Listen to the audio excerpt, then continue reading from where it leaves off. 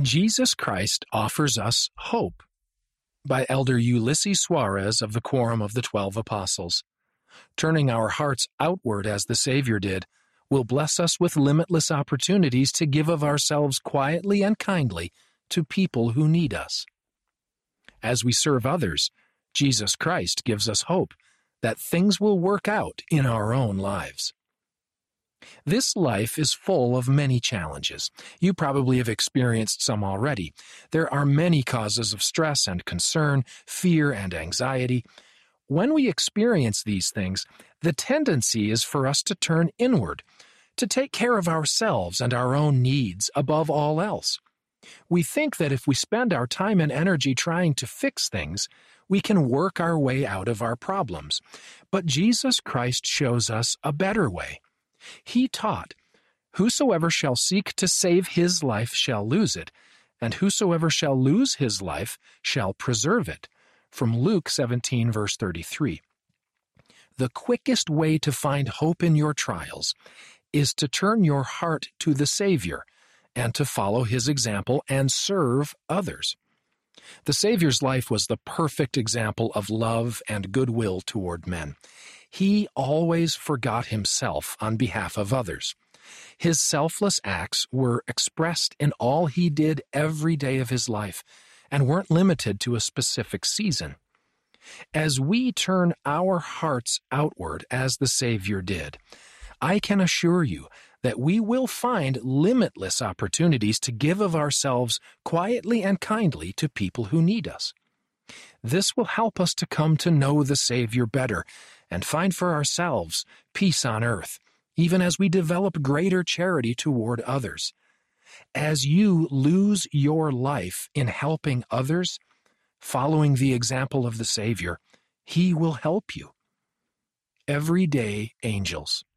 Often the Savior will direct others into our lives to help bring us the peace and comfort we need in times of trial.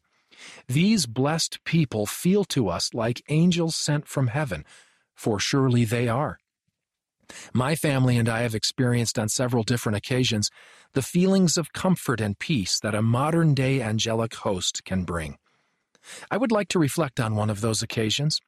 In 2003, we moved away from our home country of Brazil to Utah in the United States.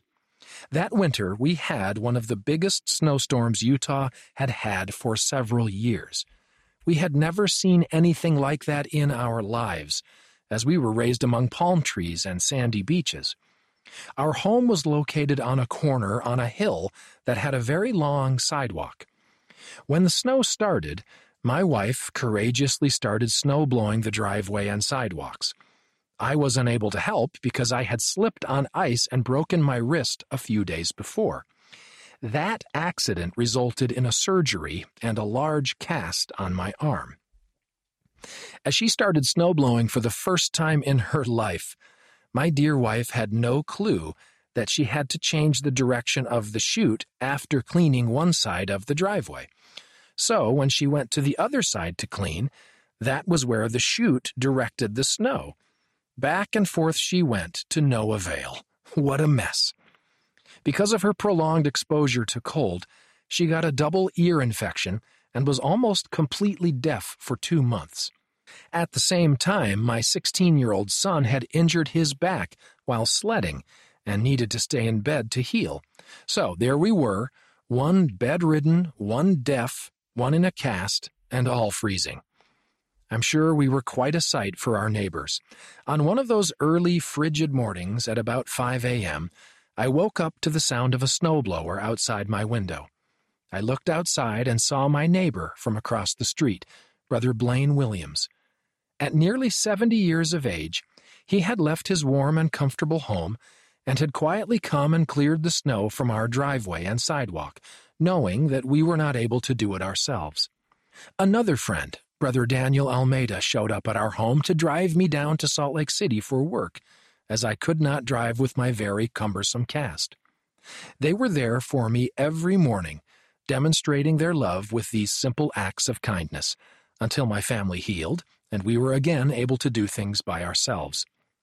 During that cold winter of 2003, these angelic brothers were sent to us. These two brothers followed our Savior's example and thought of our needs before they thought of their own. The Savior offers peace. Serving others gives us a higher and holier perspective. As we serve others, Jesus Christ gives us hope that things will work out in our own lives. Turning our hearts outward as the Savior did will bless us with limitless opportunities to give of ourselves quietly and kindly to people who need us.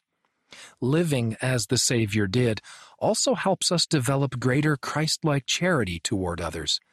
This helps us find greater measures of love, peace, light, and renewed strength. The Savior invites us to seek Him in every thought and to follow Him. This gives us the promise that we can walk in His light and that His guidance prevents the influence of darkness in our lives. As you lose your life in Him, He will help you find yourself. Turn to Christ always.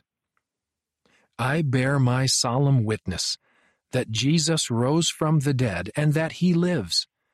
I testify to you that through Him and His infinite atonement, the Savior provided us the way to overcome death, both physically and spiritually. In addition, He also offers us comfort and assurance in difficult times. I assure you that as we trust Jesus Christ and His supernal atoning sacrifice, enduring in our faith to the end, we will enjoy the promises of our beloved Heavenly Father, who does everything within His power to help us return to His presence one day. Read by Scott Christopher.